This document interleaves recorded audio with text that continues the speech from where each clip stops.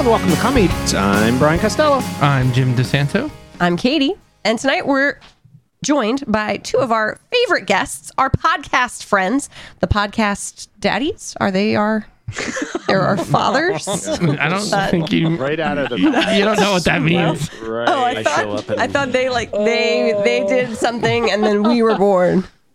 No, our two dads. I see your correlation. Yeah. I see the logic there. That would be like the mother podcast, though. There'd be our moms. Yeah, daddy, it means something totally different. Our two moms. Now Keenan that and Timmy Tim. has his beard, he's a daddy. Ah, you look like you're a bear man. I like a bear man. Timmy, your face now matches your voice. It's good. Yeah. The wife also digs it. Yeah, that's good.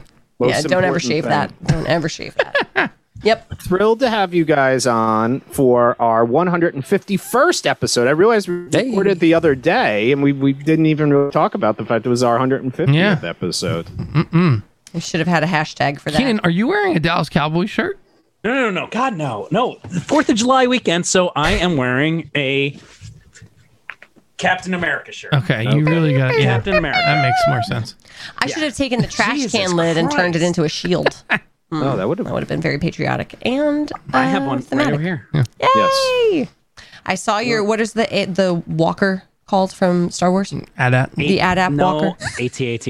AT-AT. AT-AT. That was we just went to Disney and I was just having a little bit of a moment looking at that and remembering Love it. the ride and Galaxy's Edge. It was great. Yeah. Great. You know, So amazing. if you haven't been able to watch on Facebook, this is one that you probably should tune in to watch on Facebook because we have like a split screen of a real adult and an adolescent right next to each other. Tim's beautifully taken care of room, and then Keenan's room is filled with more toys than my No. old child. That's unfair. You also have toys, first of all, That's in your all I feel room. comfortable saying. And let's be serious. Keenan has a carefully curated room that is Right. clearly dedicated to all of the things he loves. You have a guest room that you have filled with your toys. Your thing with your and shame. we all know With they your also shame. have to get put away as soon as we finish recording. Solely for the purpose of this show. That's though. exactly right. It's really just all that. Keenan There's a difference. gets to let all of his loves stay out 24/7. Brian's shame gets swept under the Under guest the bed. bedroom. bed. It's actually kind of like the old Batman 60s show. The stuff just hit a button and it all That would be goes amazing. behind a wall. That would be I amazing. want that so That would badly. be pretty exciting. All right, so today we're going to be looking at what happens when one man refuses to stop chasing his dream in the Sundance award-winning documentary American Movie. But first, as always, we ask the most pressing question of every episode. What does everybody have in store for us in the drink department? I just have bourbon tonight. Elijah Craig barrel proof. It's special. You should have some. I put so much effort into the beverage for In the Heights that I had nothing left in the tank. So we have some unnamed Pinot Grigio. It's not One Hope. I have no idea what it is. But it is in a house cup wine glass. It's not unnamed. You just I mean, didn't it pay has a attention name. I to have the no bottle. idea. I don't know. It's not like it wasn't like a Somebody brandless made bottle. it. Yeah. You just did wasn't- not read it. I don't know. It wasn't long ago we recorded our In the Heights episode. I was wondering if you had like leftover. I have a ton of From that. coquito left in the fridge. I did not sleep well that night, and so I've been nervous to tap back into the coquito. I did not feel good after that evening. It's a lot of sugar and It's a lot of lot alcohol. of sugar. A lot of sugar. Yeah. I'm Keenan, taking what a do you break. got? So I am drinking the Reckoner.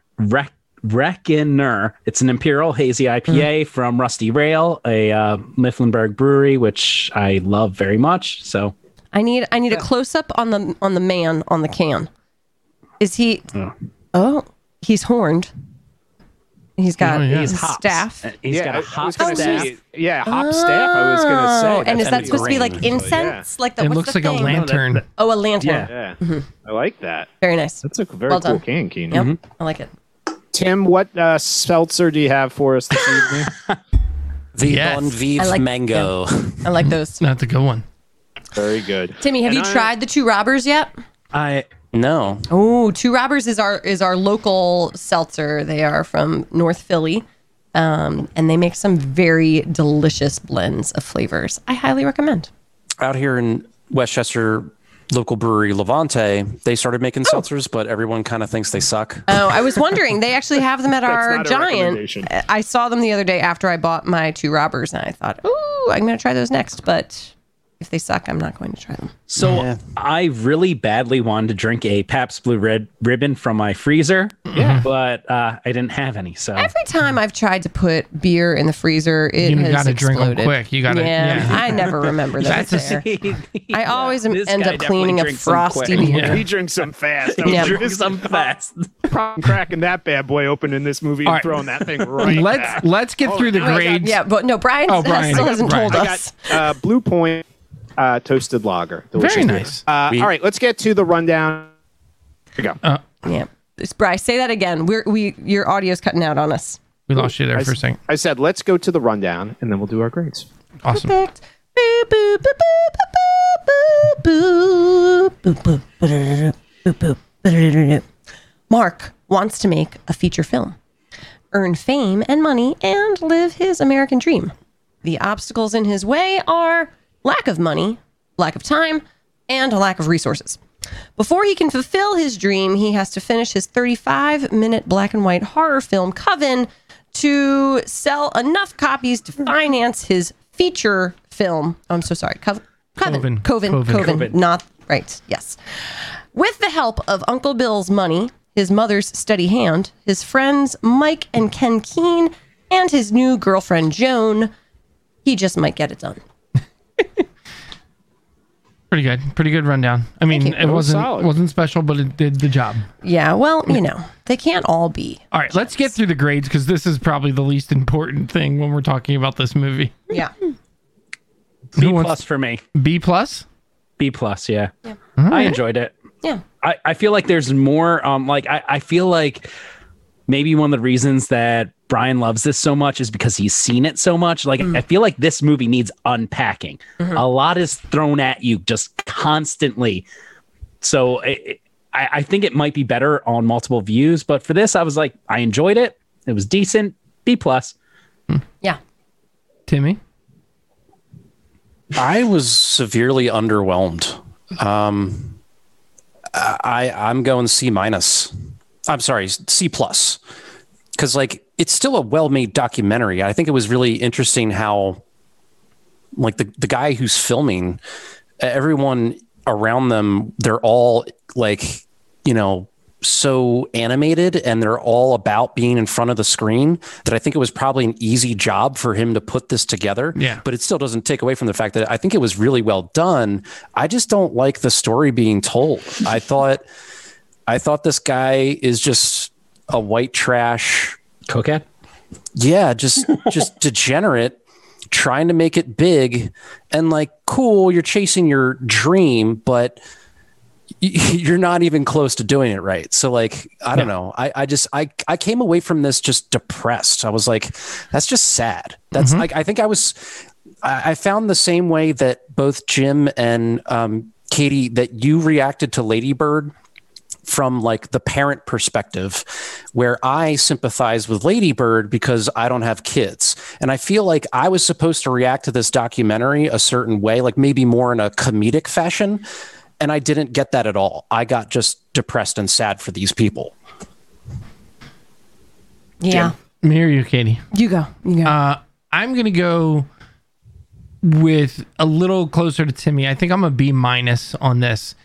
And for similar reasons is that as far as documentaries go, following people around with the camera is fine. And there's some extraneous shots here and there that are clearly staged.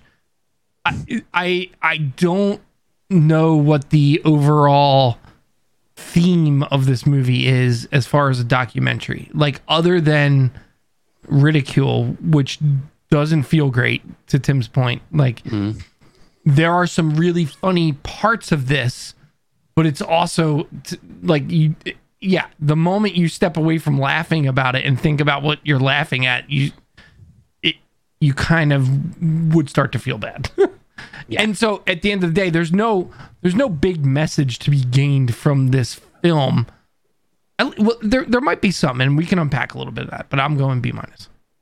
Yeah, so I'm a B, and I don't know if I can add anything new besides what's already been said. I agree that I think you laugh a lot at certain scenes in this film, and then immediately kind of feel bad for laughing because it just feels like you're laughing at somebody else's misfortune or like misguided notions of like how to create success, or I don't know. I'm torn in those reactions of like, I keep getting stuck on like these are real people, right? Like this isn't a mockumentary, so I can't have the same reaction that I have to Christopher Guest creation because these are real people. Yeah. Yeah, listen, I'm only a B on this. This I don't. This is not. Can you say I don't necessarily love it? I'm fascinated in some respects by this, and I think because I'm always fascinated by like things about making films or like people write like the process that goes into that. But I think probably when we first watched this is a film we watched years ago. Like we would watch it. I think we probably watched it because it was so obscure and we probably did find humor in it. I've seen it twice in the last year and I don't really take the humor out of it. Yeah. I'm just kind of intrigued at like the personal dynamics in some of this and trying to figure out kind of what Jim's overall question was, which was like, what enticed them to make this documentary on this guy? And like when I start to think about that and some of those relationships, and also I think the part of the country that it's done on and stuff, I think now we've started to get a lot better coverage of like movies and films on like middle America and people like this. But when this was made back in the late 90s, it was a dumpster fire of Hollywood. And like on Pop Addled, you guys have kind of talked about that this time period too, like this late 90s where it was the rise of CGI and everything was so like over the top and ridiculous and stuff like this. So I think I'm drawn to it just because I do think it was real. And I'm not quite sure what to make of it. So I'm intrigued by it, but I don't think it's certainly by no stretch the greatest documentary I've ever seen or anything. So the only thing I'll say to the real conversation is that, and I would be interested in what you guys think, is that getting to know this guy throughout this movie, there are moments where I think his like real character shines through, whether in the bad ways. And so like I approached this time watching it knowing that like he's aware of the opportunity to have this documentary made about him. And so like there are clearly moments and encounters that he scripted for the documentarians to see and experience.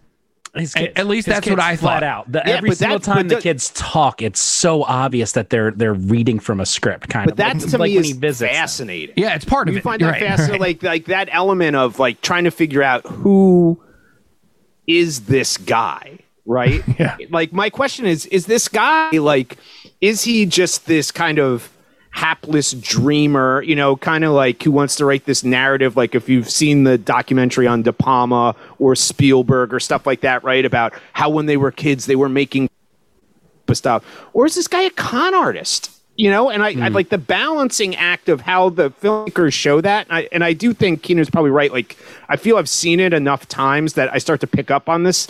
The opening of showing him opening all these credit card bills and default here, and I'm debt here, and I'm in this, and then he's hitting up the uncle for money and stuff. Like that are they really like? He might think this is his ticket to the big time, and that it's going to show him in a certain type of light. My question is, what type of love being shown in?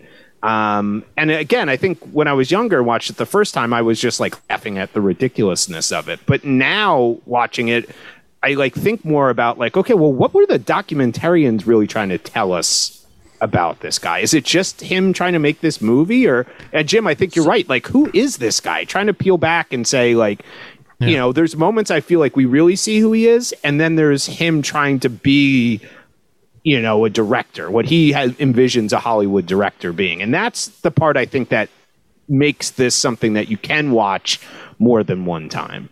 So something I found interesting while watching this is it really reminded me of a documentary I thoroughly enjoy, Overnight, which is about Troy Duffy, the director of Boondock Saints. Boondock Saints, yeah. And it's very fascinating because it's very similar to that documentary. And that documentary came out only like 4 years later. The Overnight came out 2003. Yeah, but at least Duffy actually made a fucking Hollywood blockbuster. Duffy made it. But here's the interesting thing. With this one, I find Mark more sympathetic because Duffy's just a piece of shit. Well, yeah, but to your point, to Brian's question about a con artist or a dreamer, the only difference there is if you're successful or not. Right. Well, I don't think that's the difference in con artist versus dreamer, but it certainly what Brian was trying to get across. Yes, because for me, the piece that I kept getting stuck on was his relationship with his children. That it seemed like, and his uncle. Well, yes, but I will argue that you see him more in a caretaker role with the uncle. Now he has profit to gain from that. Yes. Versus we know he owes on his child support. He has 2 jobs that he is making money from. He's living in his mother's house, so the money should be going to the kids. But instead, his movie making has been prioritized to the top thing. Now, if at the end of that, he ends up making a successful film and gains all of this fame and money, then people would look back on this and be like, well, those were necessary sacrifices in order to like make the thing. Yeah. But if the story now is still that like, he is still working in a cemetery and delivering papers and still owes $50,000 in child support, then he's just a fucking selfish deadbeat dad. Yeah. That was the part of his personality that I didn't do much critical thinking on. I think just everything that was shown on screen, I did not like. Like, I would never hang out with this guy. Spoiler alert. Answer to one of the 5 questions coming up. But like, everything about him is just despicable. Like, I mean, Keenan's the closest thing we have to this guy. Exactly. Only I'm obviously not addicted to amphetamines. This guy is addicted to amphetamines. How do you know that? Just the way he acts. No. But that's interesting that we never see that. Allegedly. We hear about Mike's drug use. Oh my God. And him trying to get Mike to spend money to go to the bar and spend money on pictures of that to me, that was the worst. I'm just not enough coke heads to recognize one when I see one. Was he ever at the Columbus Club for? That's what I'm saying. Event, that is all. I was just listening to you guys talk about this exact thing on your podcast. Keenan accusing someone coming up to him in a capacity to be on cocaine. Yeah, one of his favorite topics to discuss. Keenan loves people on cocaine. All right. Can we talk about some of the stuff that I found, I think I find genuinely funny that I don't think is exploitative? Because I think there are a few things in this movie that are just hysterical. Yes. And probably my favorite all-time thing is one Mr. Robert Richard George. Yes. Who is a national treasure. Yes, he is. Really, really should have gotten a lot of work off of this. I knew somebody very much like that. My parents' friend Herb, who lived in New York City, and I was having a moment of thinking, like, time period wise, it could be the same guy. I think it might be. But it's that guy living in Wisconsin. Yes. I hope he made his way doing the voices. So he is the guy that does the. So in the movie, for those that aren't familiar with it, he's making a movie called Northwestern. He decides he wants to make it. He hasn't prepared enough. He hasn't made enough money to make it.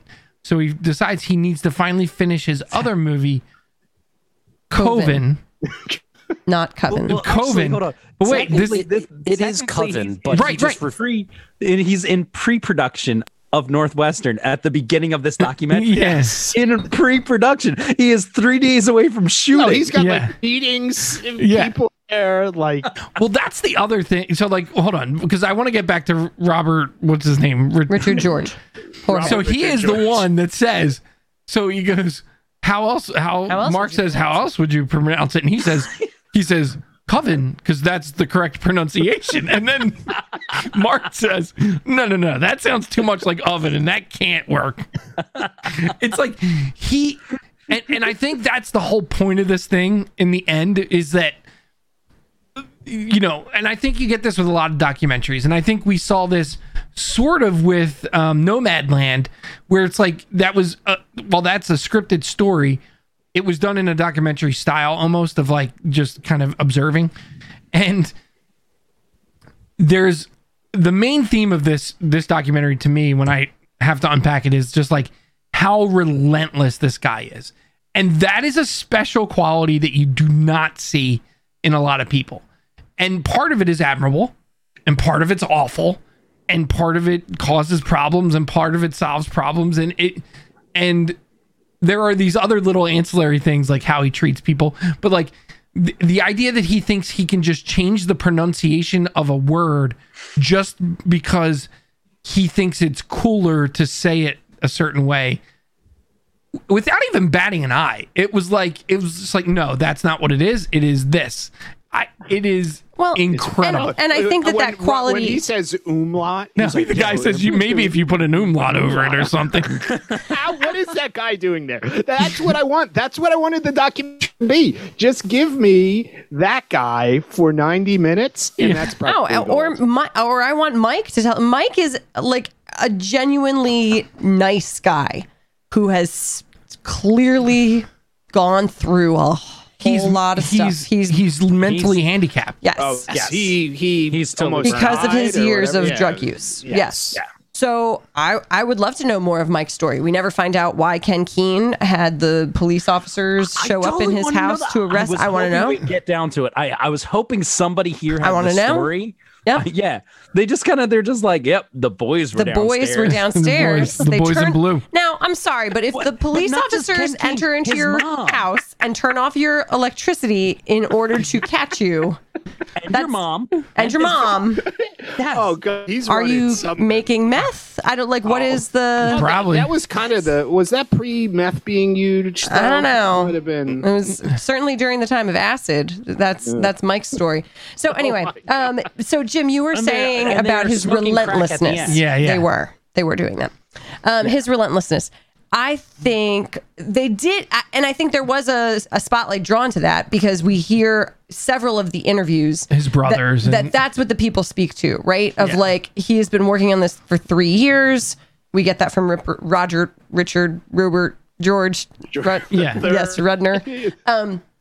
We hear it from his the guy who's supposed to be running production props for the feature film, but he's like, I guess now he's finishing this other movie, but he says like I'm drawn to him because clearly he's magnetic in that regard. Yeah, like he is all in. Yeah. On his movie making. Yeah, but can I just say this, and then I want Tim to, because I think I want to hear Tim answer this question, because Keenan has to be eliminated from this because he'll go on some kind of long rant about it. Yeah, unlike anybody else on this show. No. But I think that, but I think this is the thing. I think Katie brought up the point too. He's not talented, but if he was and he became famous, all of this becomes part of his legend. Right? And we know certain modern directors who don't treat people well or think they're amazing and stuff like that. Is that the only difference? If you can get yourself attached to a franchise and money, that's it. So I mean, or talent, because I wouldn't compare Zack Snyder to this guy directly in terms of the talent. But actually, as you're saying things, I'm thinking more Michael Bay. You're supposed to be quiet right now, Keenan. Brian doesn't want to hear your voice, Keenan. Brian wants to hear his own voice. Yeah, Brian. And then a little bit of Tim. And then some Timmy. I'm thinking of all the people that will trigger Keenan, and I don't want to get no long lectures. I'm not gonna. Tim, what is your thought on that? I'm kidding. Is that the only difference here? Is that if you make money, that he's fine? I don't know. I mean, it's part of it, but I was thinking more like there's a difference between treating people like shit along the way and exploiting your pretty much Alzheimer uncle and exploiting your friendship to a brain dead dude named Mike. Like, you're exploiting people. Like, and this is the part that I wrestled with watching this documentary, is like, yeah, maybe like Katie's saying, in the end, if his movie, Northwestern gets made and it's a success, then these were the little sacrifices along the way. But I don't know. I think this just feels different than what other directors, when they were unknown, had to go through and maybe had to put other people through to become a success. Like, this is just different. And I don't know how to like put my finger on it. I didn't do much critical thinking, but I just knew that walking away from this, that this was wrong. But we probably don't have footage this of other directors before they were successful. But I also want to say that, like, when we say that if he was successful and made money, that all would be forgiven. That's more of a cultural thing. That's not like us individually, and those people probably don't feel that way. And I'm sure there are a whole swath of people in a lot of famous directors past that are like, I will never work with that person again. No, but I think in this case, it would be that those interviews would shift, right? Where like, if he succeeded, well, and people actually, besides his brothers, people speak pretty kindly of him. I would say that the people that seem educated did not. Well, here's the question. No, hold on. I just want to say, Katie just hit the nail on the head. Like, everyone else is speaking highly except for his brothers. The people who lived with him, who know him better, his brothers and his father. The only person in his family who has known him as long, who isn't brain dead or a criminal, is his mother, who's just very forgiving of everybody. But I'm sorry, the relationship with dad is fascinating because dad helps to convince the uncle to give him more money. Yeah. So true. So that's his brother. Go ahead. Yeah, Tim, what? This was like going to be my next point before Brian told Keenan to shut up. Keenan almost spit out his beer. I listened so well. Keenan, Don't listen to Brian. Too serious. I didn't want to trigger you. But I know how angry you get. I understand that the director's essentially the main character, and he has this like bigger than life personality. So that's like why I think this documentary is surrounded around him. But yes, I was actually more fascinated in the people that clearly don't like him and don't think he's suited for this, being his brothers and his father. And I'm also super interested in all the people that keep making these basically backyard movies with him, like the actors for years. The other side of that is that he never closes the book. Like, Coven is the only one he finishes. It seems like he's been working for 10 years and has never finished a project. No, that's not true. They're showing clips of his finished films all through the documentary. Not much, actually, no, nothing finished. He had some. He did one other short film. He's been in some stuff. He's actually trying to still get Northwestern and Coven 2 made. But so like the people that he's made some of these just shorts with, they keep coming back to him. Why? Yeah, what draws people to that? They're not getting paid, obviously. No, they're going to be a part of something. Yeah, and they're having fun. But and that's it. Sorry. So I think it's a great question, Tim. I'm sorry. Carry on, Timmy. Yeah, so I just wanted, the last point I was going to make is like, that's what makes me think this guy is just exploiting these people because they're dumb enough to keep coming back to him and probably not getting paid. And some of them I go the other way. Actors. I go the other way on that. Okay. Do you? Yeah. So I hear what you're saying, that there are moments where he seems exploitative. I get the impression that Mike doesn't really have anybody else. That Mike lives with his mom. And so like this time that he spends with Mark is like, that is his friendship, right? I mean, and Uncle Robert, what's his name? Uncle Bill? Uncle Bill? William. Who else is checking on Uncle Bill? I mean, so you again, you're only getting whatever story the documentarians want to tell. Well, but I don't get the impression that anybody else is checking on Bill. Well, no, I don't think so. And I think it's interesting to he's definitely a me. hoarder. There's a cult of personality almost with this guy. Like, there's something about him that draws these people. And Katie, I think you're absolutely right. Like, look at the people who are drawn to him, right? Are people who, like, what's that older woman that's with him? Like, what's the attraction or draw there? All these people. He's clearly, there's clearly with something the same woman about, who wants to still be with him about this guy. And I mean, draws people in. And some of those actors, they clearly have other jobs, right? Like they, I think they seem very pulled together. and they keep showing up for him on the weekends. Well, yeah, and I think the one brother kind of says it. Like he thinks his brother's a borderline like sociopath, Oh yeah.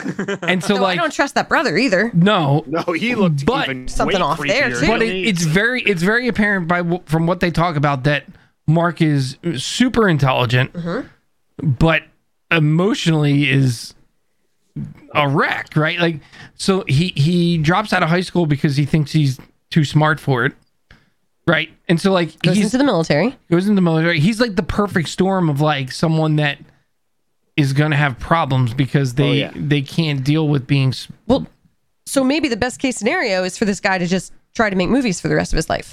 Right? Yeah. I mean, like, if rather than killing people, that's yes. exactly right, right? Like, what's the other path, right? So at least his needs are being fulfilled Yeah. in a semi-healthy way with maybe some cocaine also. Can we? And I feel like we some keep kind of cutting speed, you off. or some kind of speed. Oh, I was just gonna bring up going back to Coven. If you notice, one of the times that he's being interviewed, and he has like basically like a wall, kind of like I do, but instead of comic books, it's just VHS tapes of his own movies. Yeah. There is one that says Coven 2. So I'm kind of confused that he's doing this movie that he's been working on for 3 years, yet he already filmed a sequel. I think that's a great point, Keenan. I feel like this is one of those guys who's probably, and you see it at the very end of the film, right? Like he has all of this like footage of him and his friend. Yet he's just this guy who was probably has 1,000 ideas, right? And he's just shooting everything, and people are willing to like humor him or be in it, or you can shoot me and. And that intrigue that like I guess this movie intrigues. What's that line that you go to? Like, what's that line where you're willing to support your friend or help him and say, you know what, dude, you want to make this movie? I want to be a part of it. I want to help you. I want to do it. And what's the part where it's like you need to sit down with somebody and say, like, this? I can answer this. Kids and I can answer like this question.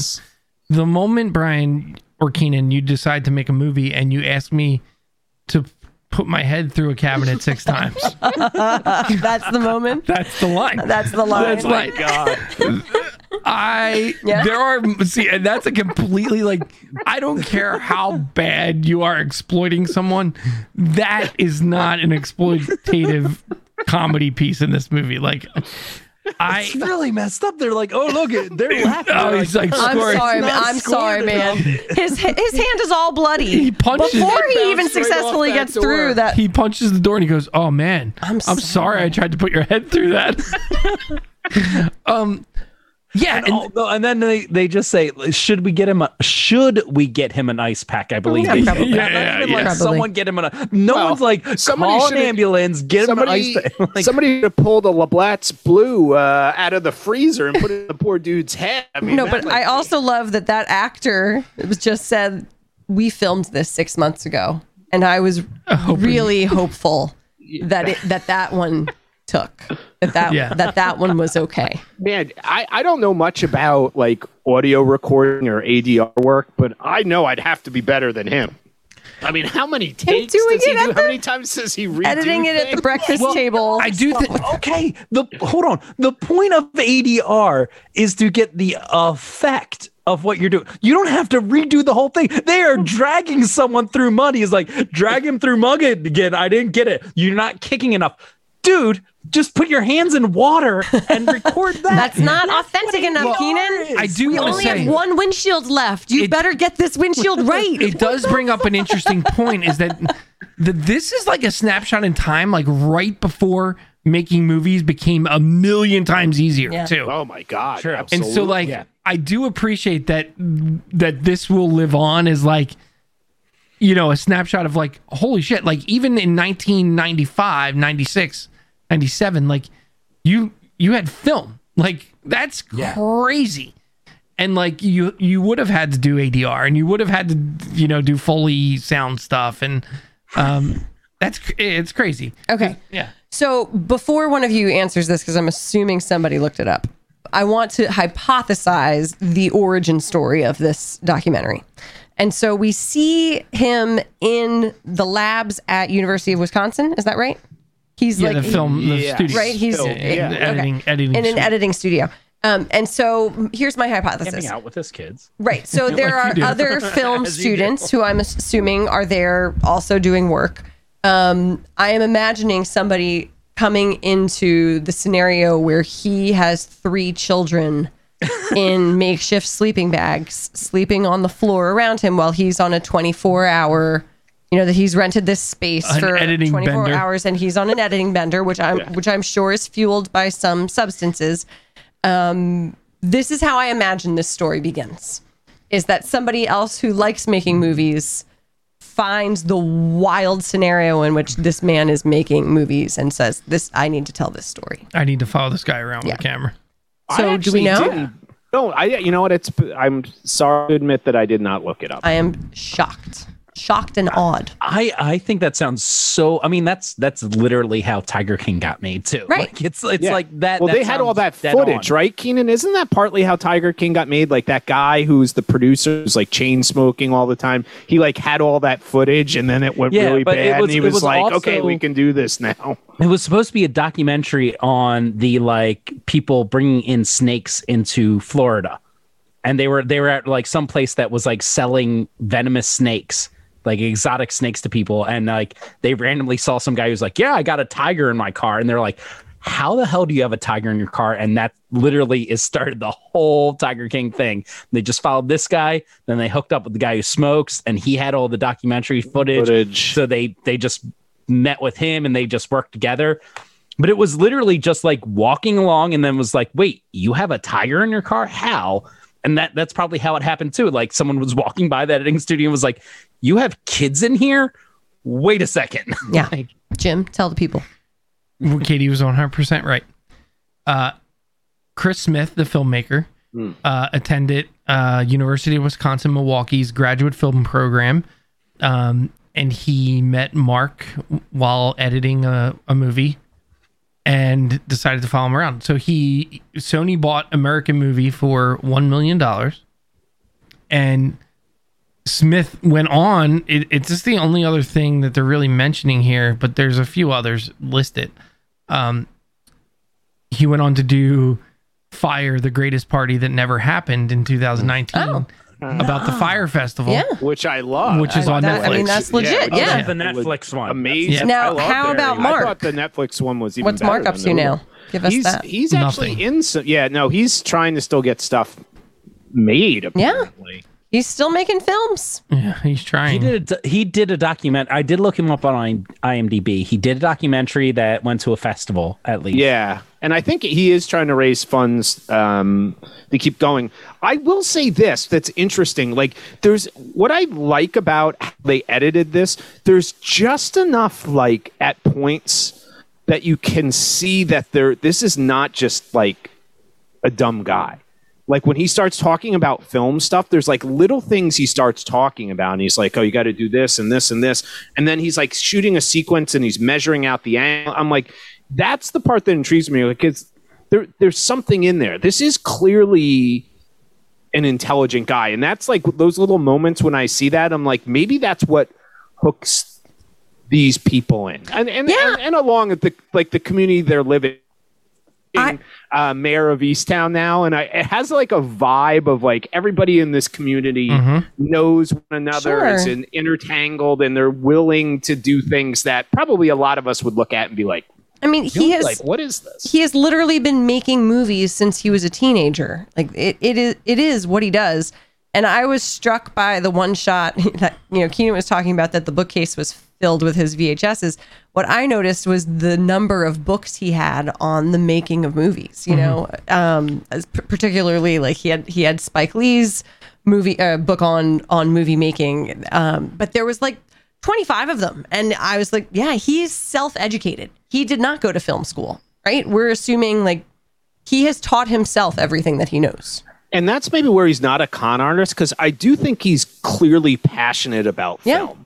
I don't think this like a money scheme thing for me. I do think he loves this idea of wanting to be this director. Like, So- I don't think that's a joke. The shots we get of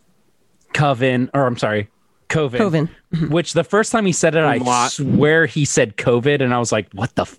What?" I'm like, should've "Is named this it why COVID we're and get watching?" us I'm all. like, "Is this why we're watching it? Because this is one of those predict the future? Is this like The Simpsons?" No, but like one of the things though, like as you're looking at the different shots he has, I was like, the things that we get to see of his filmmaking, I feel like he is not a good writer. He's really not. He's terrible dialogue. I think that he should be a DP.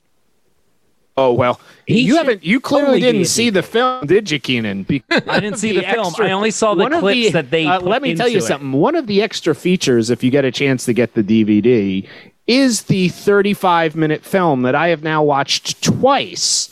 And He's not good. It is about the worst lighting I've seen. Oh, really? Maybe of all time. It is, but it is, I will say this, it is intriguing to watch. I want to talk about, before we get too long into this, that I honestly think we could, each of us, 5 of us, do a top 10 show specifically on the top 10 quotes from this God, movie. There's so many. And I want to, man. no, the one that I love so much, and I don't know, it just strikes my sense of humor so funny, and he doesn't think it's funny, and I think that's partly why I love it, is when the Chris Smith, the documentarian, asks him, like, what is Coven?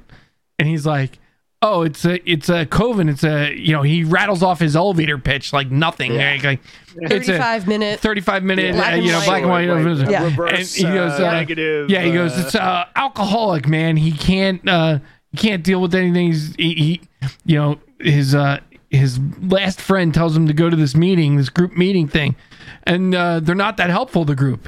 I don't know why the way he says they're not that helpful, the group, clearly talking about the group of killers that is the Coven. Yes, It makes Oh, me my laugh so hard. I rewound it and watched it again. It is my favorite line in this movie. Mine is Mark is talking to Uncle Bill, and I forget exactly what he's saying, but he says something, this is going to be this, that, or the other cinema. And Bill goes, cinnamon?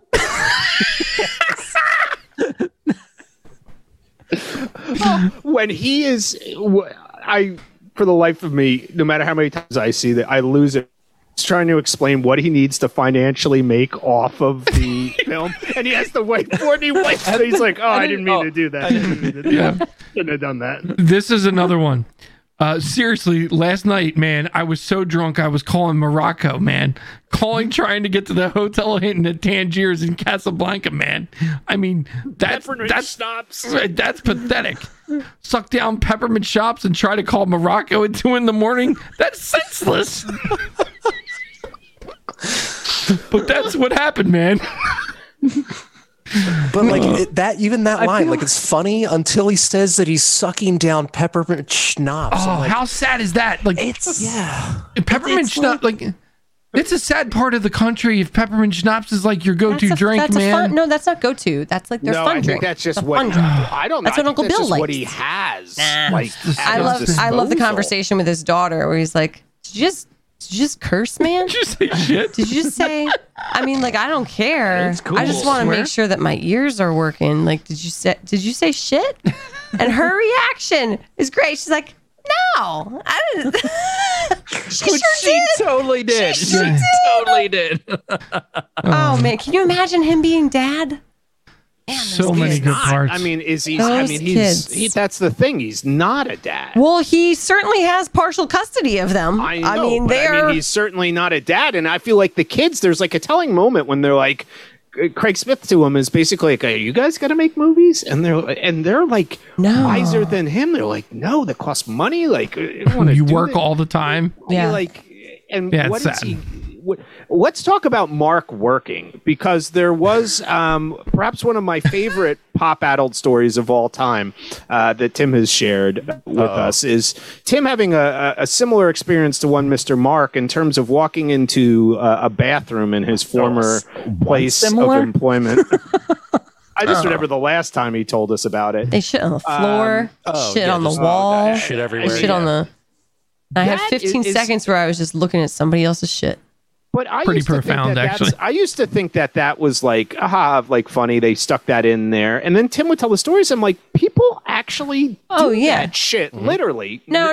I thought that was important. There. Like, I mean, so again, there is much worthy criticism of this man, but there is something to be said for the fact that, like, he is seeing a community of people around him that is clearly economically depressed, and folks that can't make ends meet, folks that are working their tails off and never have enough to retire.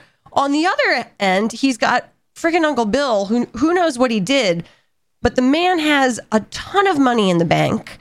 And as funny as the conversations may seem, Mark is really asking him, like, what do you want to do with your life? Like, what, do something. You're just sitting in a trailer all day. And maybe, that ship has sailed for Uncle Bill. But there is a story to be told there of, like, he knows what he wants to do, and he is using every available resource to do it. And yeah, we can absolutely criticize, like, where is that line of, like, to what extent do you pursue your dream?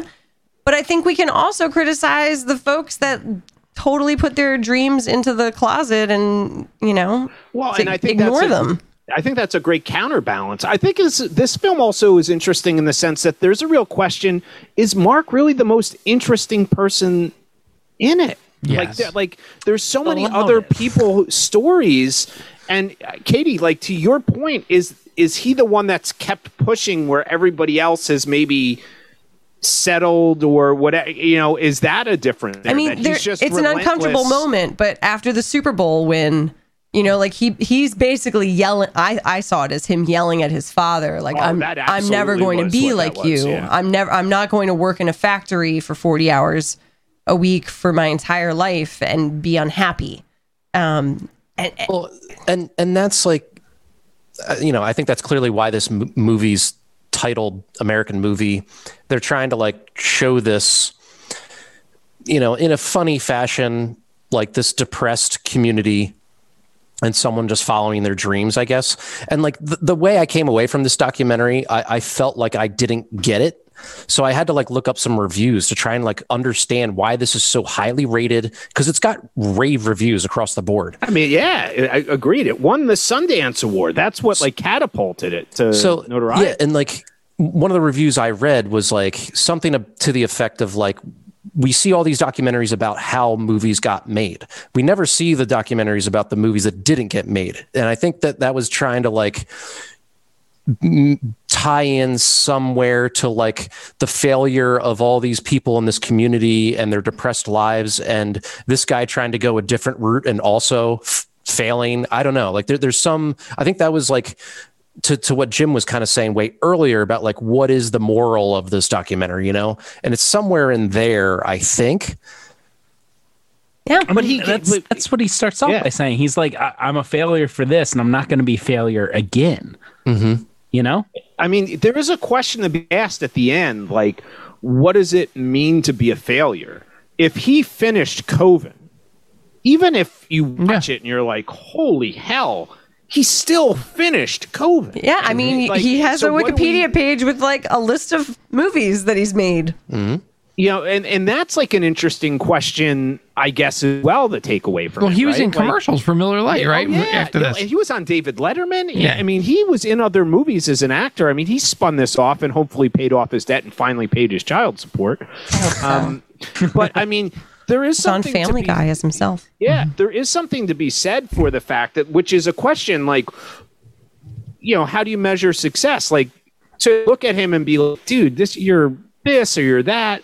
But he did finish that. And that's like where I'm torn sometimes when I watch this at the end. And then I would watch what he did, and I'm like, you laugh at it and whatever. But you sit there and think, like, this guy was willing. How many people are willing to devote that much time to something to do it? When the reality is, what is he really going to get from it? Yeah, I mean, maybe in his mind he thought he'd get a lot, but I gave up on Porchman. Well, you never should have given up on Porchman. We told you that years ago, Keenan. As we keep, like, talking throughout this episode, like, my opinion's kind of changing gradually here, where, like, I can totally appreciate a person that just goes for it, despite the odds or despite background drop, high school dropout, and he just fucking goes for it. And he's not afraid of failure, and he probably doesn't even view like his not making Northwestern or whatever with his previous movies not really being successes. He probably doesn't view them as failures. He probably does view them as accomplishments and really holds them in high regard. And I can fucking appreciate that about a person. Yeah. And I also want to circle back, now that we've talked about it for a little bit, to the conversation of exploiting people, because I didn't get the feeling that he was actually mean or rude to anybody that he was working with. Like, if you really think about it, like, he was aggressive, and the way he was going about doing certain things might rub people the wrong way, but like, this is not at all like a yelling at people on set situation. Oh no, this is like absolutely true, Jim. And so like, and to a certain extent, I wouldn't say that he's exploiting even Mike, because like, I think Mike shows enough in this movie that he can make his mind up on his own on what he wants to like share with Mark and what's off limits. And I love, and there's a sweetness there that I think is actually genuine in the end, when he's talking about being in a bad headspace and Mike coming over and making him happy. That is pretty genuine. I got the feeling that they are actually like a good pair. Yeah. And not like one guy leading. Yeah, granted, yes, Mark has this like crazy boisterous attitude, and Mark and what's his name? Mike is more subdued and mentally challenged at this point. But I do think that they both benefit from that relationship. I guess I got a little weary though when Mark is putting through Uncle Bill through those like 30 takes of just saying like a few lines, and it's just so obvious he can't fucking get it. Like, by the way, to Keenan's point, which was excellent, he can't write. It was an awful written line. It was a terribly written line. But there was a weird. There was something about Uncle Bill, man, that, I mean, yes, he certainly, I mean, he was in his last months of life. It seems like there is a little bit of senility happening there, but he would have these moments of like weird wisdom, right? I mean, like the way that the film ends, like he's kind of like rambling, but also there, and his brother says like he was the scholar of the family. Like there is something there with Uncle Bill. I'm glad that like this might be all that this is the Uncle Bill legacy, right? Like Uncle Bill is now famous because of this movie. Yeah. And well, the other, go ahead, Jim. Sorry. No, go ahead. I was just going to say the other thing that intrigues me about this, and then I had recently watched another documentary that's on Amazon Prime called Jasper Mall. I don't know if anybody's seen it, but it's about like malls in America in the Midwest. And it's similar, which is, I think often being on the East Coast, we get caught up in not understanding, like to me, this almost felt like a foreign world that you're looking at. And it's much more common maybe in some aspects. This world is very familiar to me. Yeah, very close. This world felt just like home to me. But that's my point. Like, and I feel like sometimes we get so caught up in seeing in cinema and TV these worlds that are not like this. And sometimes, like, I don't want to say refreshing to me, but I think I almost need to watch these types of things. To us, it seems crazy. I'm not sure how far, like, he's obviously Mark's an example of somebody who's, I think, pushing the limits.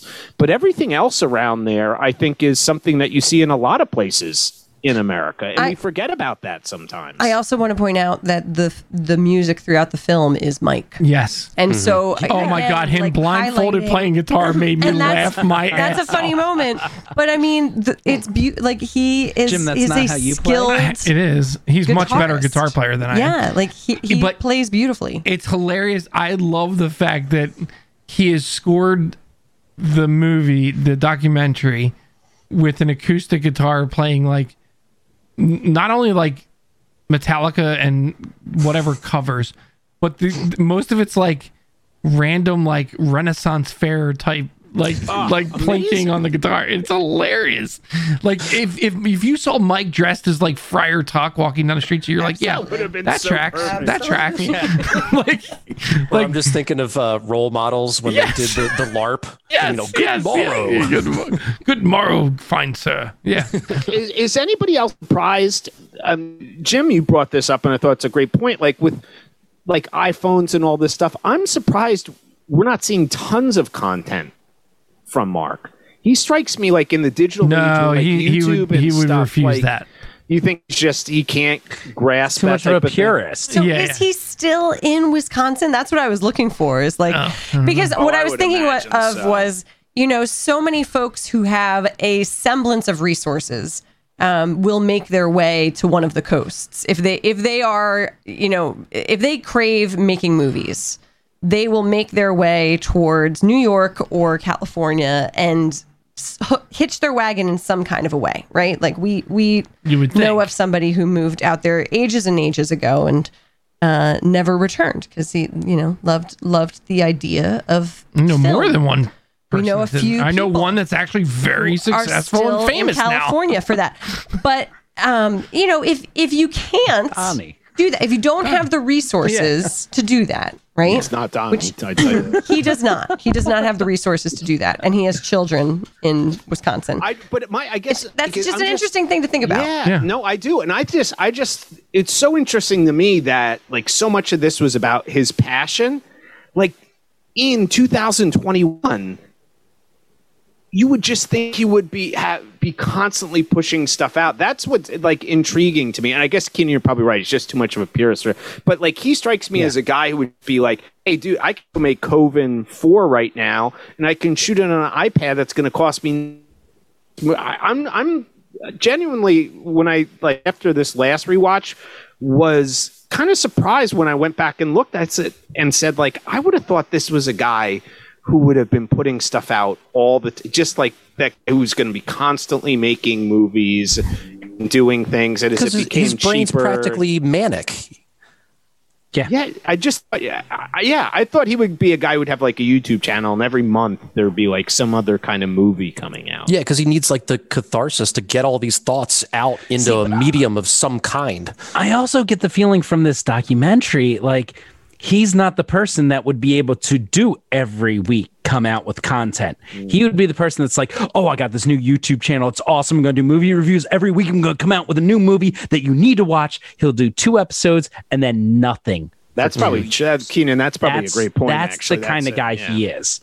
I mean, So he's George R.R. Martin. Yeah. We were talking about this a while back. Like Jim was bringing up like when he said that Moroccan line, and like even the opening of the thing, he's like, I was a failure before. This is the kind of guy that throughout this documentary, he has like 3 or 4 epiphanies, like where he's like, this is it. My life has changed. I'm never going to do this again. Next scene, he's just chugging a beer and back to normal. Like Eating a turkey leg in the basement. yes. Oh my god. Oh my god. I can't believe they left that stuff. Right, in. so he has no follow through. Right. Exactly. What struck me was that the final footage, so the original footage that they have of him as like a teenager, those shots it gives you a lot of perspective. One, on how long he's been committed to this, but 2, the shots of him like delivering papers as a teenager, and that 10 years later Still he doing is it. still delivering. Well, that's the thing about newspapers. moving to the coast would be follow through, right? Like that's a pretty big follow through. Yeah. Yeah. Well, listen, this movie has just been added to the Criterion Channel collection.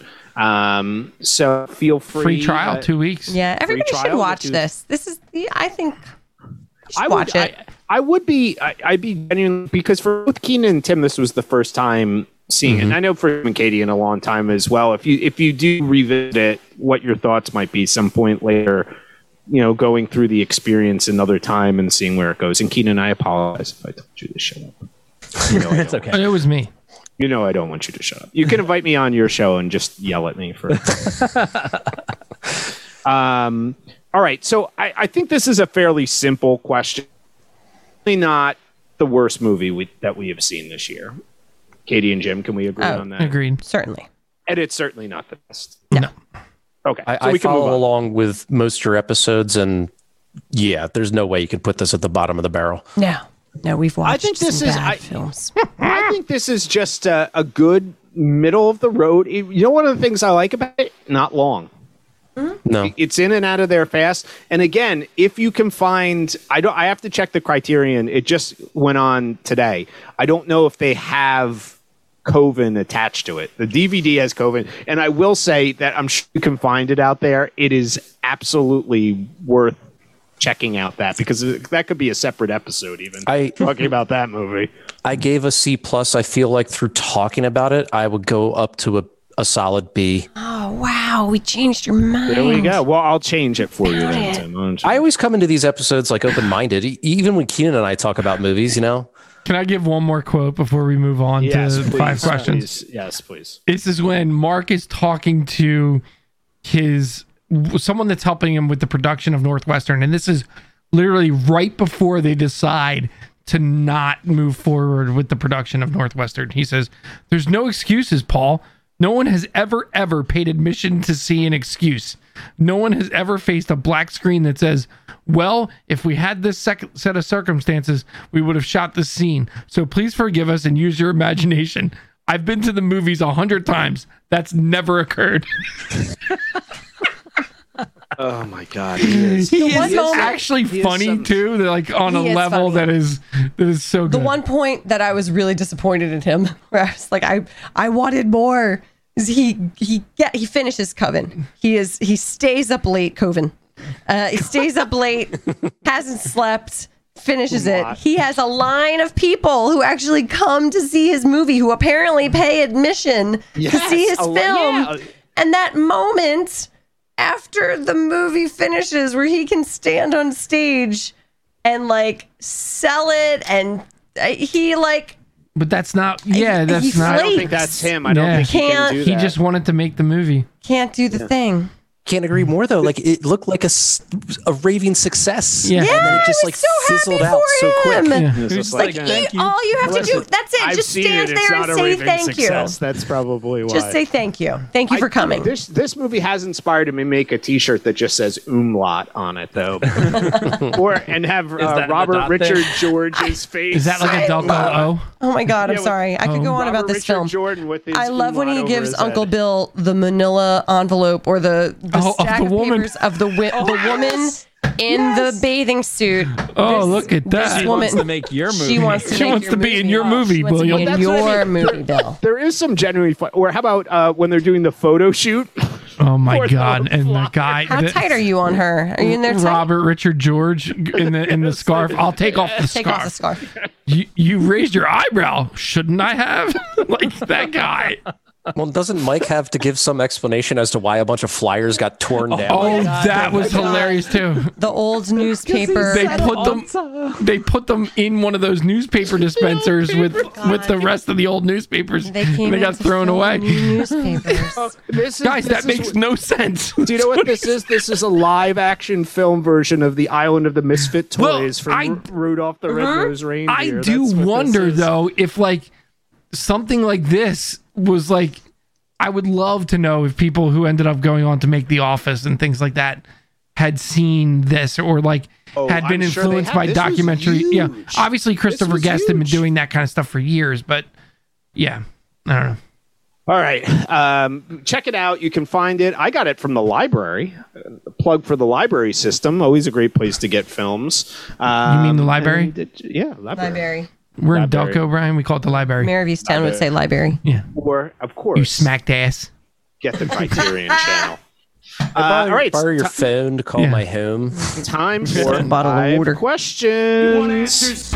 You want answers? I want the truth! Make some men, Mr. Lebowski. I did want to tell Keenan something. Keenan, this is like a free music, bed that you can like buy and edit or whatever. And You Brian can- really doesn't appreciate when you talk over it, Jim. I know he doesn't, but I heard it on a commercial. And I was like, what? I'm like, I understand why we use the free music bed, Yeah. not understanding why the commercial is using the free music bed. All right, 5 questions for Tim and Keenan this week. We talked about the fantastic beverage, aka known as peppermint schnapps. Are you thumbs up or thumbs down? I should probably do this a little bit on any form of schnapps, because maybe you haven't had schnapps before. So are we talking about peppermint schnapps mixed with Sprite? Yes. Because you need That to actually- sweeten, you need to Keenan, sweeten why that am I up. not surprised you've actually had peppermint schnapps? Rumplemintz is so basically here's the peppermint thing, schnapps. Jim like, likes just Goldschlager. Kind of the same flat thing. out No, I do schnapps? not. I know, I was kidding. Schnapps as a drink, no, but like I've done like fruit salads and put like peach schnapps in like a fruit salad. We love some peach schnapps. Peach schnapps we is used the to shit, dude. do. Don't. Yeah, that don't different. knock that. But Yeah. peppermint All day schnapps or long. just doing a shot of schnapps, thumbs down for I don't me. like a minty drink. Rumplemintz is the. No, at one point, Oh, No, Tim, he's the Timmy. bartender. Oh, He's got to Timmy. speak. yeah, Tim, what do Timmy's you have in. with schnapps? That's why I had to jump in 1st. Jim already kind of stole my thunder. So your bottom of the barrel Jack Wins peppermint schnapps is for your fucking 80-year-old grandmother. Rumplemintz, I actually shoot from time to time because it's higher octane, so it gets you fucked up, and it's like it's If like it's ice, mouthwash. if it's ice cold, Yes, of Hey, course. listen, If you're hanging out in Wisconsin and the Packers are playing, you're going to do some shots of Rumplemints. Tim, get Let's us go. ice cold, some of that. I'll go with the for Black Keenan's House. wedding reception, and we'll get things going. I do not recommend that. Like, It was actually There will lucky be an enough- open bar. I was lucky enough when I was visiting Austria. I led some high school trips to Europe. I had homemade schnapps in Austria. Somebody made in their bathtub. It was plum schnapps. And you didn't go And blind? you made fun of me for talking about bathtub beverages. That is a thing, not even just in the scoop. I think he it was means from distilled. Austria. Yes. What do you mean? I mean, it's distilled. bath. You make drinks in your bathtub. It's a large They vat. weren't dumping the booze into the bath. You said we did that in college. College, high school, it all blends together. We didn't do All that. right, here we go. I changed question 2 here because honestly, nobody wants to hang out with Mark. Here's my question: would you rather hang out with Robert, Richard, George, or Mike? Which one would you rather hang out with? is Robert Richard? Who is he? He's the serious Guy actor. with the beard, who Very does the serious. He is voices. a, Yes. his acting scenes are my favorite.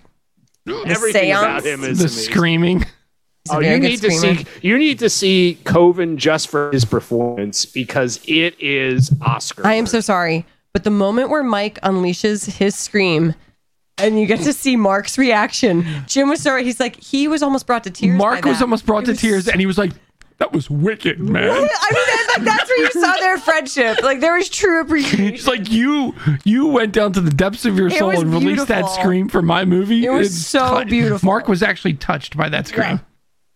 Yeah. Sorry, For me, carry it's on. still Mike. I want to hang out with Mike. I want to know his story. I want to You know. wanna do some I want- scratch I don't want to ticket hear for any them? other See drug if you can stories win. because that was the saddest part of this whole movie.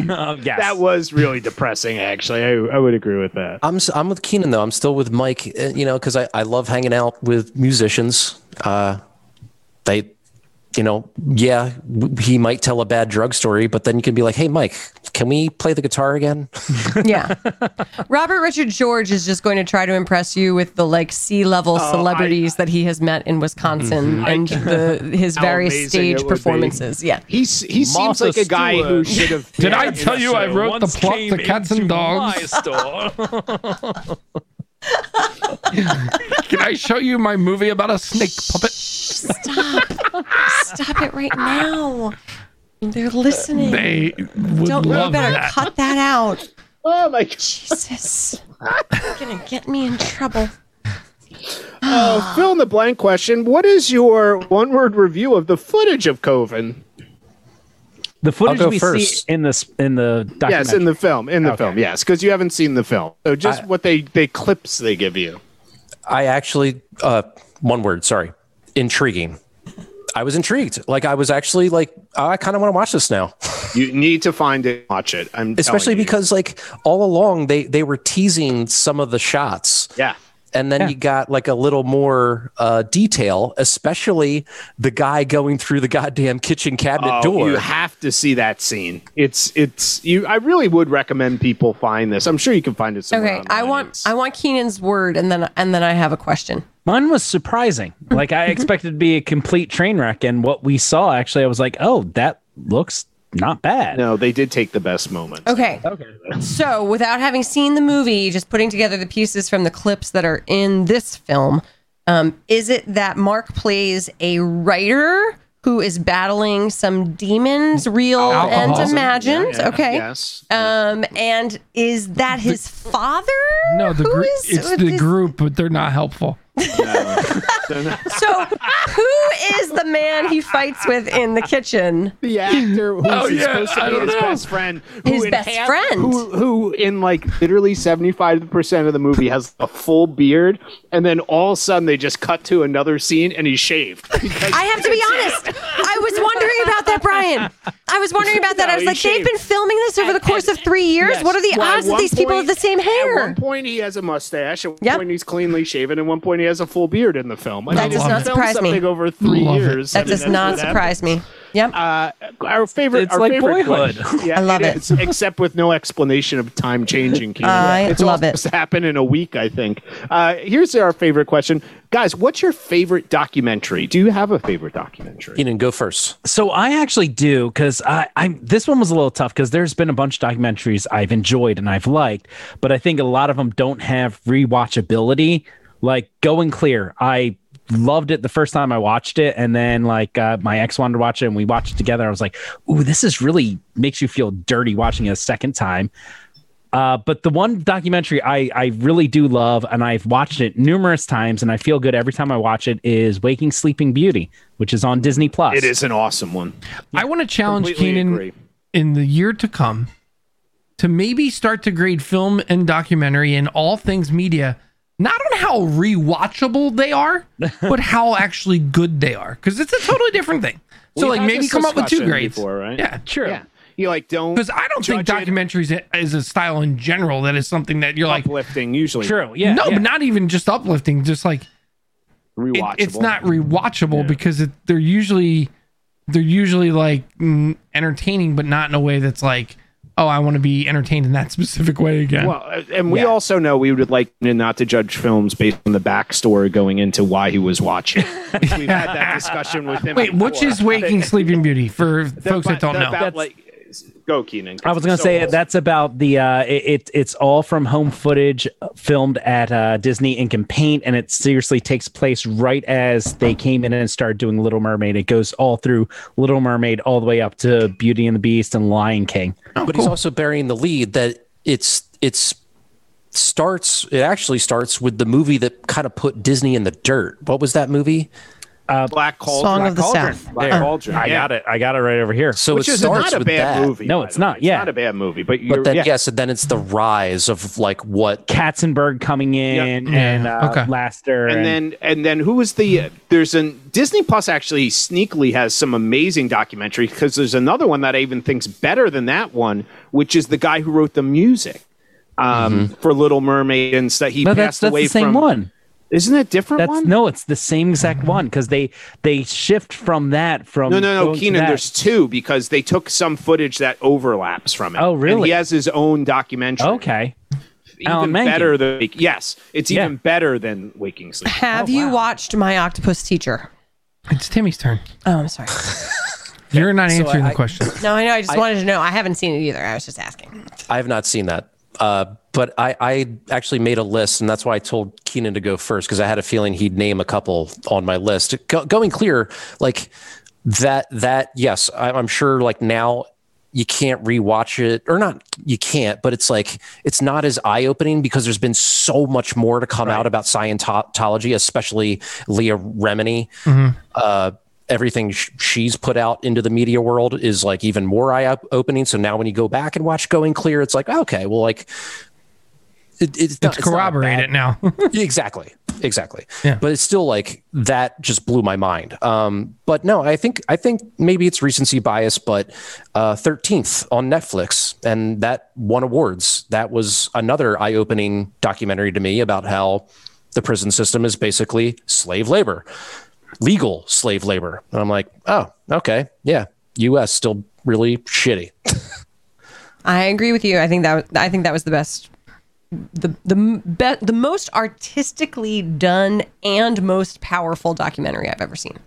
And I had a great plug. Watch Reconstruction, which PBS did, which was a 3-episode series, which is a fabulous documentary as well. Well, and I got to throw a couple more names out there. Jodorowsky's, or however you say his name. Yeah, his Dune.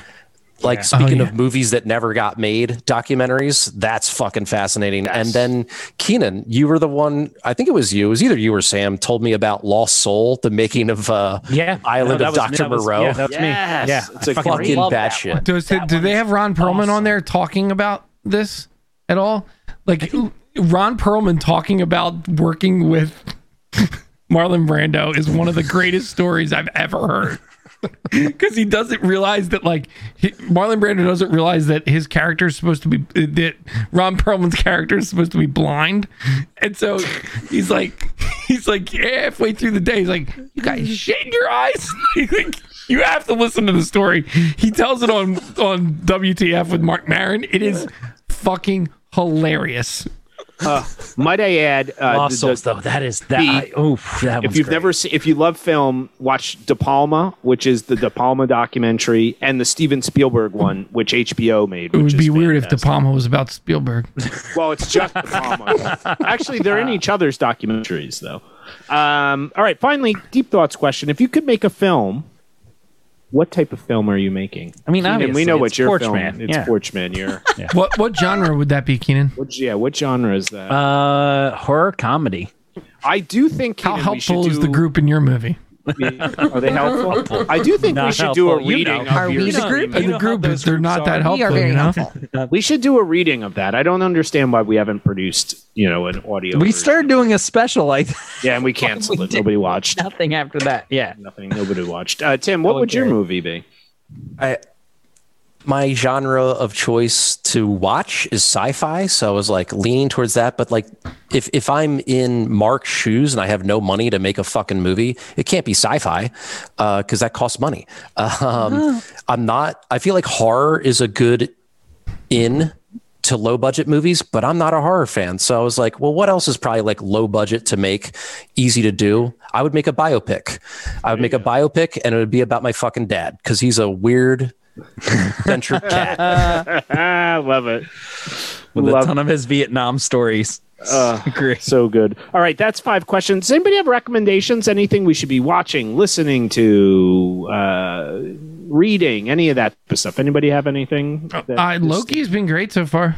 Yeah, Loki's been going to finish in the last 2 episodes, new ones, as soon as we're done. Katie, any other podcasts that you've been listening to instead of ours? Oh, not all. Only the ones that I've already said.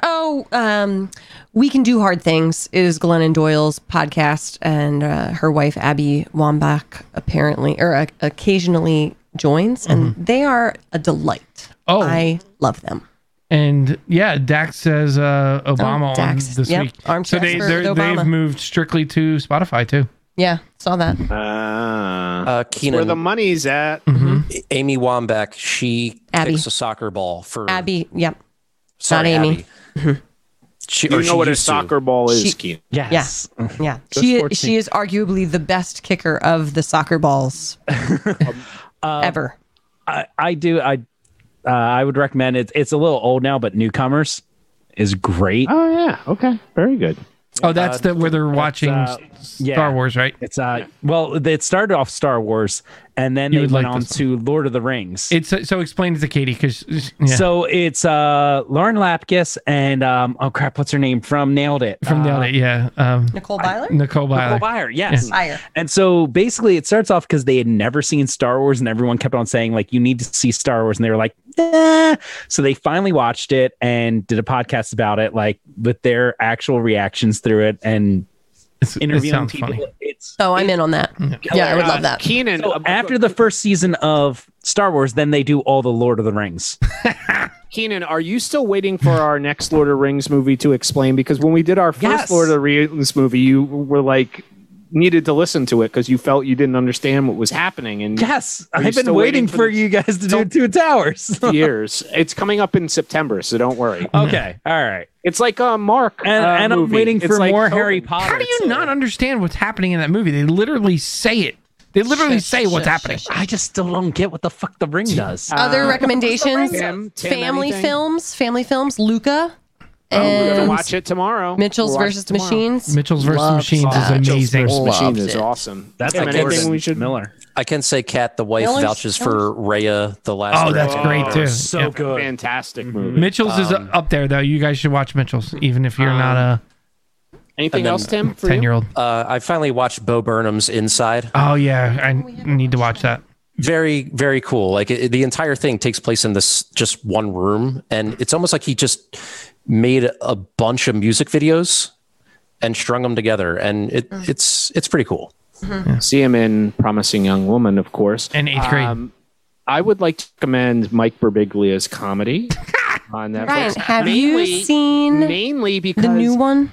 Yeah, no, I need to watch it. Also, though, mainly because I might be going to see him in August on Cape Cod. So Lethal Weapon, which I rewatched on Netflix after years, and it's batshit and it's crazy and it doesn't make any sense in modern time period, but it was worth every I moment of watching Love Danny Glover. it. Oh, it was so good. I remember Mel Gibson. That would be great. That would have been so I mean, Mel It Gibson should be recast. running for an extremely Oh, yeah, a lot. inappropriate Sometimes amount of time At one point, to catch he's in somebody. bare feet, and then he has shoes somehow. barefoot, Wow. barefoot with an opened Yeah, up not button and down. the- Is that and right? the- Yeah. Yeah, it was Name the amazing. The hair. He's got the Hair. gun. Definitely, that could be the hedgehog hair. Could be a Sexy future. hair. Has that been a pop-addled series with Doom? Lethal Thugs yet? Weapons. Lethal No, Weapon? we did talk about doing a possible for Doom Addle. That was Okay, one. that might have be a not good done one for it. you guys. And my Criterion choice this week, going back a couple of weeks with the Barrios, is Bottle Rocket. After doing our Royal Tenenbaums, I went and watched the Criterion version with all the extras on Bottle Rocket. Highly recommend it. It is, if you have not seen it, it's just awesome. And Is that, it is that actually with ties both the Wilson brothers? both. And actually, it's interesting because it's more Luke Wilson in the lead role as opposed to Owen. I mean, I guess they're co-leads, and we had kind of talked about that on our Royal Tenenbaum episode. Obvious. Make sure, of course, that you listen to Battled. Always different, interesting topics from week to week. I loved what you guys have been up to recently. Takeover series, when the other one of our other favorite podcasts came in. What else have you guys have in store for us upcoming? Anything we need to know about? Black Widow. Oh yes, Black Widow, we're in cahoots with Doom Thugs, the podcast you were just referencing, where we just did RoboCop 2, so we will be doing RoboCop 3 at some point. Oh gosh. I know. Oh wow, Yeah. is that a selling point? Mike's really funny, so Yeah, he will that's a probably be very funny He in is funny. destroying that movie. Now hold on, quick question for Black Widow. Are you going to see it? Go to the theater to actually see it? Or are you doing I Disney am. All Access for it? I'm definitely going to the theater. Yeah, I'm seeing it in theater. I Wonderful. got IMAX tickets. All right. Well, we will definitely see you guys soon. We'll have you on. Keenan, we'll have you on for something that we belittle you for 45 minutes about. Listen, I'm Tim- gonna and Tim, give Keenan we'll a have you compliment on before for we Green leave. Knight. We're 'cause going to I go feel see like a 24 film you beat and on talk Green you beat on Keenan. Keenan, your skin looks luminous. Oh, Is thank that you. just the lighting, or He's definitely lighting. is that the happiness? He works about 3 hours a week. Be both. That's I not gotta honestly true. be. Past He 20 just years. We all know graduated. The only reason I tease Keenan is his hair is so at much how better good than mine, he looks. and all He's his a stuff he handsome has in man. the background. Keenan. I got the You mohawk. know how All I his feel about toys. Timmy's voice, but I have not been able to take my eyes off of you tonight. Listen, You look and I'm so just jealous. handsome. You're very well Teenan's lit. collection in the background, which is Yeah, he is actually jealous. extremely high end. Who, me? And I am jealous. Oh no, Brian. Brian's jealous. Keenan's room situation. Jim is not jealous, to be clear. There's not one guitar back there, Keenan. Put your saxophone in that white space. Just one saxophone. Oh, that's downstairs with the piano. Actually, That's great. Well, sometimes, actually, Keenan, could you play a saxophone intro to Katie's rundown for us? Record it and send it. Keenan, I'm bringing my guitar to your house next time we have a little. Next time you have people, if you have people over and I'm invited, I'm bringing my guitar, and you better learn the riff from Baker Street because we are performing it. All right. All right, we got to go. We'll see everybody This was soon. fun. Bye. Thanks, boys. Bye. Bye, everybody.